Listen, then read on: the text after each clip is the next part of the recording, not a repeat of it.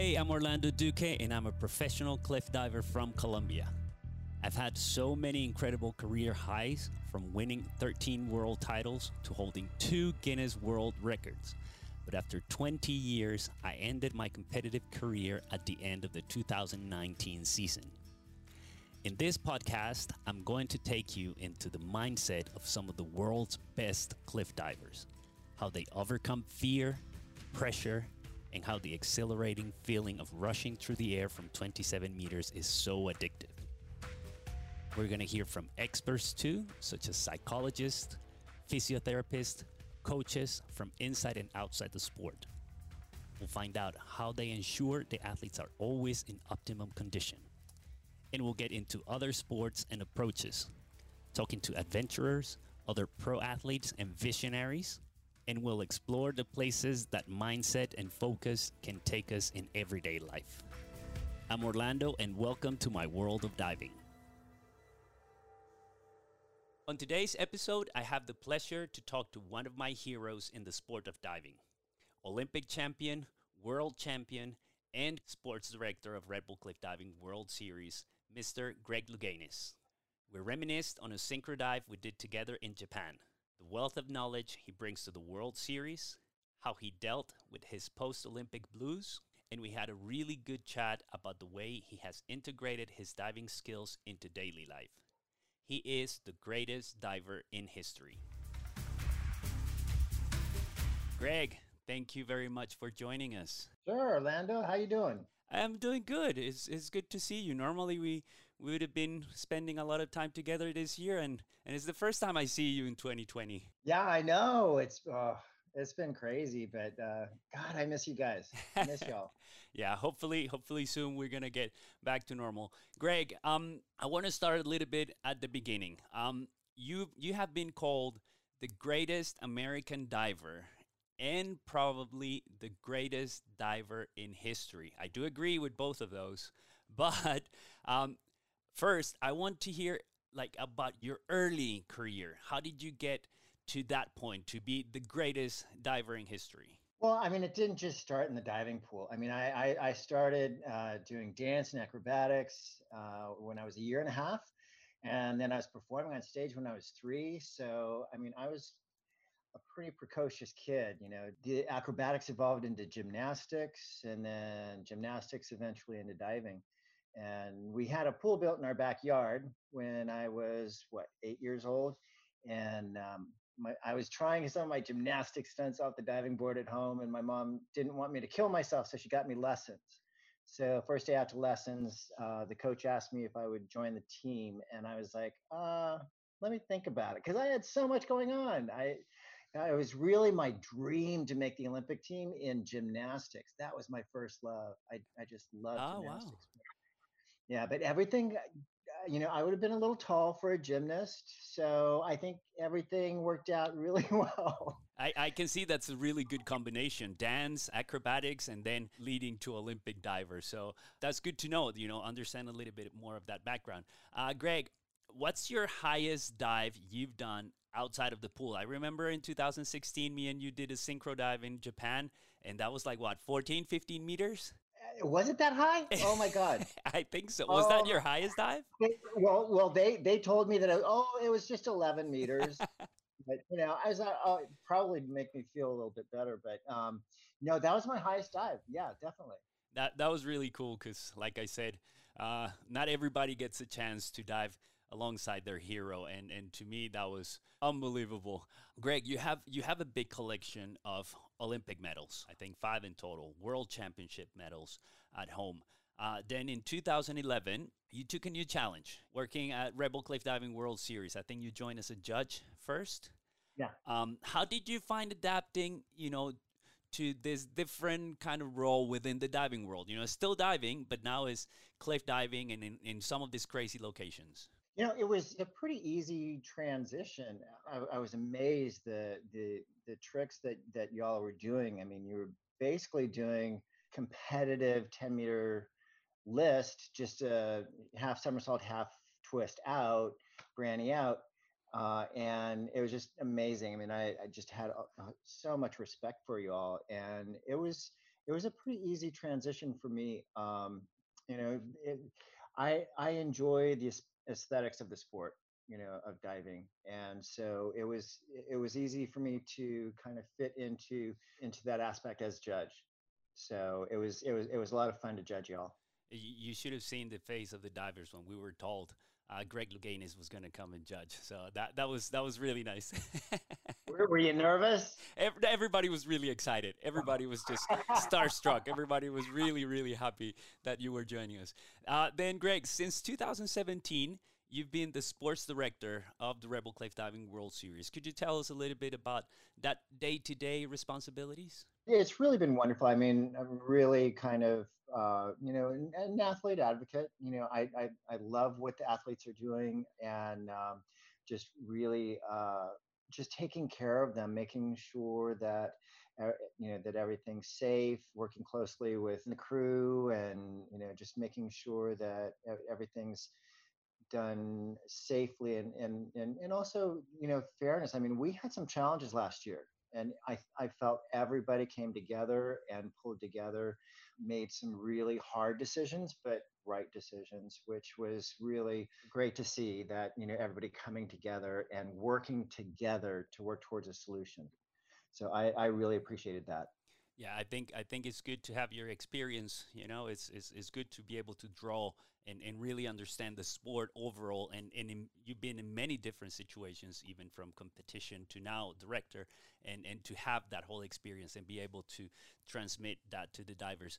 Greg, what's your main task during a competition day? Like, let's say today is the final of one of the Rebel Cliff diving stops. What's your job for that day? It's funny because I feel like I'm air traffic control on a lot of those competition days.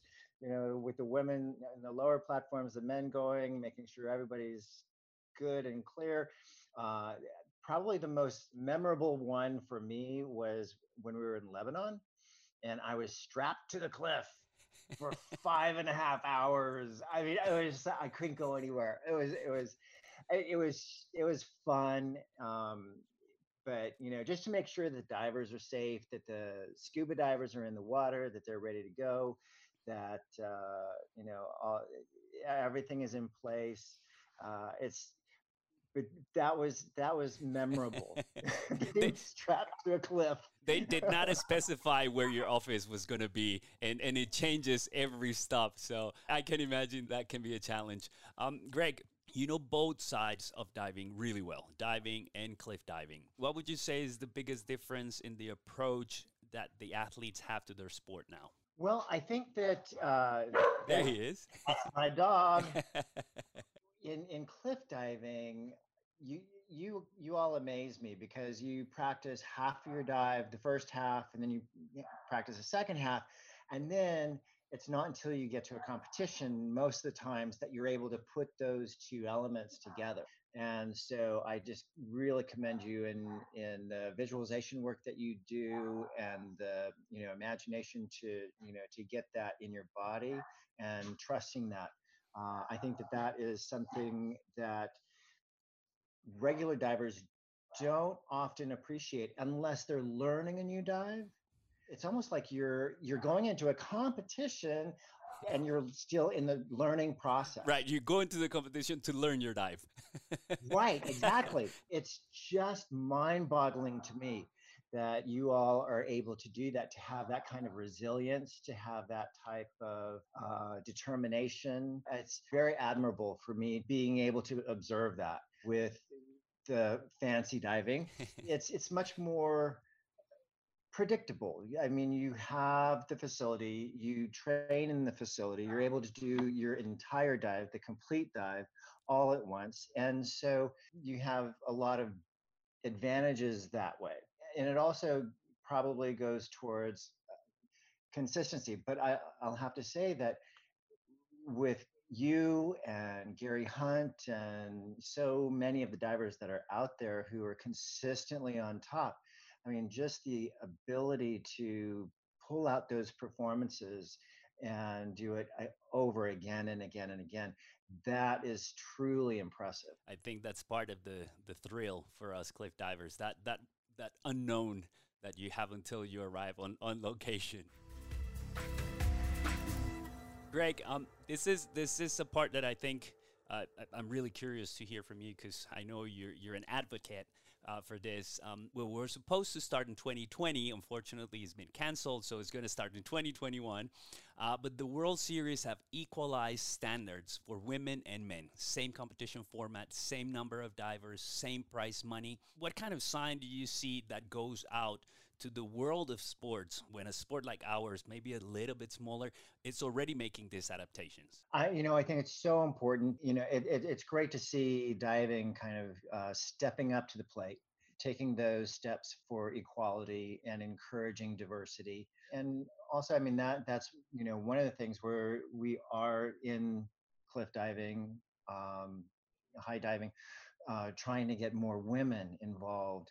And I think that, by doing that, it kind of encourages fair play, that everybody's treated with, equally, and you have the same advantages and all. So it really is encouraging to have Red Bull kind of step up to the plate and have that in place. Yeah, I agree. I think is the way to go, and I'm really proud to be part of that group. Rebel Cliff Diving is also supporting a lot the youth. In 2019, the World Series had two teenagers on the podium: Maria Paula from Colombia and Italy, and then Aiden Heslop in Bilbao. He was third as well. How do you explain this shift, towards the younger generation being already at the top of this discipline? Before, maybe my years, it was a little bit more experience, 25, 28. Now they're starting at 16, 17, and by 18, 19, they're placing. So how do you see that shift? I think it has a lot to do with, really, I mean, you are wonderful mentors. You, Orlando, and Gary, and so many of the other divers, you know Andy Jones, Steve Lebu, all out there supporting, mentoring. um, David Kulturi. I mean, I know that all of you all have really helped in as far as the outreach and mentoring and helping coach these young athletes to reach those levels. And that's really what I see from an outside perspective, is that it's not so much that it's going to be overtaken by the youngsters. It's that what you all are doing as seniors of the sport, passing down that knowledge, mentoring these kids, that's really where the magic happens. That's where they're able to really blossom and really have that confidence. When they have that support and that backing and somebody who's actually been there and can talk them through that, that's where the sport is going to be elevated. I mean, that's one thing that I always said through my diving careers. I wanted, the records are fine. I mean, I've got 47 national titles and Pan Ams and all that crap, but I want to see my records broken. Right. I mean, that's where I would like to see, and I feel like that there's that same spirit within the cliff diving community, is that they want to lift the sport up. By lifting others up, you're actually lifting yourself up, so to your top levels, how well you can perform personally.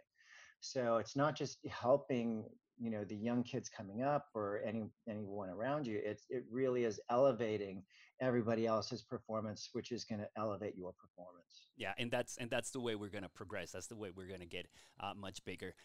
Greg, cliff diving is still an evolving sport. We keep growing. I mean, Yep. we can probably see it in this last few years. We keep growing. What would you say is the most rewarding part of being the sports director in an evolving sport? I think the most rewarding thing is just to see the growth and development of the athletes. That's what I really appreciate. And so many of the younger athletes coming up, like I was saying, with mentoring and all that, that's the thing that excites me, as far as the growth of the sport, because who knows where the sport can go. And that's the way that we're going to get there, is through the support of each other.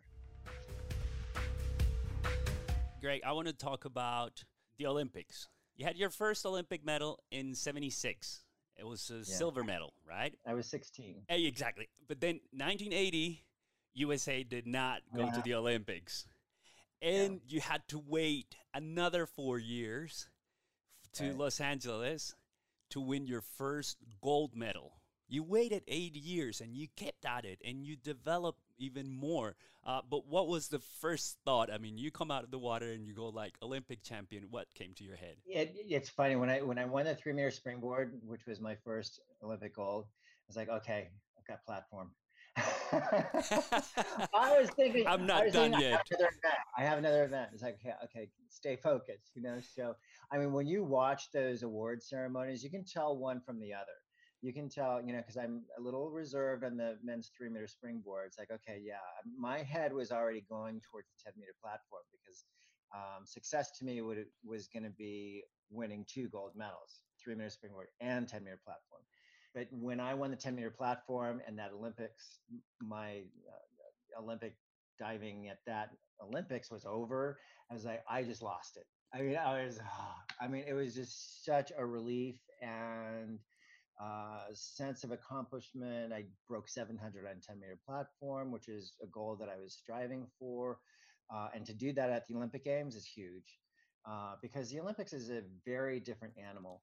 It is very different from any competition because it's such a media circus. There's the entire world is watching and politics, you know, all of that stuff. I think, fortunately, in diving, we're probably the most objective of the subjective sports. So I think that, you know, because they knock off the high and the low, so there's not a whole lot of politics that Mhm. can really run rampant in our sport. But, you know, but there is some jostling and all in campaigning. So it's a really unique competition. So yeah, that was my experience in the 1984 Olympic Games. Was, yeah, we had to wait 8 years, but yeah, I had a job to do. And you did it great. You did it the perfect way. You went on to win actually 4 gold Olympic medals. After in Seoul, you won again 3 meters and platform. Um, Mm. did that make you feel like okay, you're more complete? Like this is full circle, or did that bring new challenges that you were not expecting? Well, you know what, I had announced my retirement after '84. I was supposed to leave the sport, but I went to the president of USA Diving at that time, and I asked what was happening with trust funds because I was one of the athlete representatives that was pushing for trust funds so that an athlete, a diver, could continue on their career and still do speaking engagements, endorsements, and all that. And then that money goes towards their training in line with athletics, with track and field. And so I was pushing for that. And I asked the president of USA Diving, Phil Boggs, said, you know, what's going on with trust funds? He said, well, the only one it affects is you, and you're retiring, so we don't have to spend the money on attorneys to get that in place. I said, fine, I'm not retiring. Do your homework. So it was my intent to stay eligible until the trust funds were in place, and then I could retire because I will have paved the way for the divers behind me Right. that they would be able to benefit from that. And so it took 2 years to get that in place. And I found myself in at the World Championships in Madrid, Spain, and I won the 3 meter springboard and 10-meter platform there. And Ron turned to me, my coach. He said, "What are you going to do? You know, the trust funds are in place. It's only 2 more years." I said, "Oh, 2 years. Yeah, I can hang on for two You more can do years." that. So that's how that happened. It really was kind of by accident, but I'm glad it did because the one thing that my coach always said is the only thing that you're going to left behind after you retire is your records. Right, right. Greg, you do a lot of mentoring work for young divers and to the youth in general. Um, how did you start mentoring? Do you have any formal education or just purely out of your uh, personal life, your own athlete experience, you share all that knowledge with them? Well, it was Steve Foley when Steve Foley was the high performance director at USA Diving. then he reached out to me and said, "How do we get you involved?" I said, "I don't. What do I have to offer?" I didn't think I had anything to offer. And he goes, "Well, how about mentoring?" I'm like, "Oh, okay. Yeah, I can do that." And then the more that I did it, the more I loved it. And it was really kind of sharing my experiences. The one thing in preparation for an Olympic Games is really passing down that information. Like, with David Bodaya, who won the gold in London, and then he was just a part of that documentary, The Weight of Gold. He said that somebody said something about the post-Olympic blues. That was me, and so. I warn them because there is. I mean, going to the Olympic Games, no matter how you win or lose, I mean, there's a really high because you're at the Olympic Games. You achieved a goal, and win or lose, there's a valley that you go through because that high is usually followed by a low. And that was one thing that Pat McCormick actually told me going into the 1976 Olympics, my first Olympics. Is she said, Greg, be aware of the post-Olympic blues. And so I was aware of it. I think that was a good thing that I was aware of it.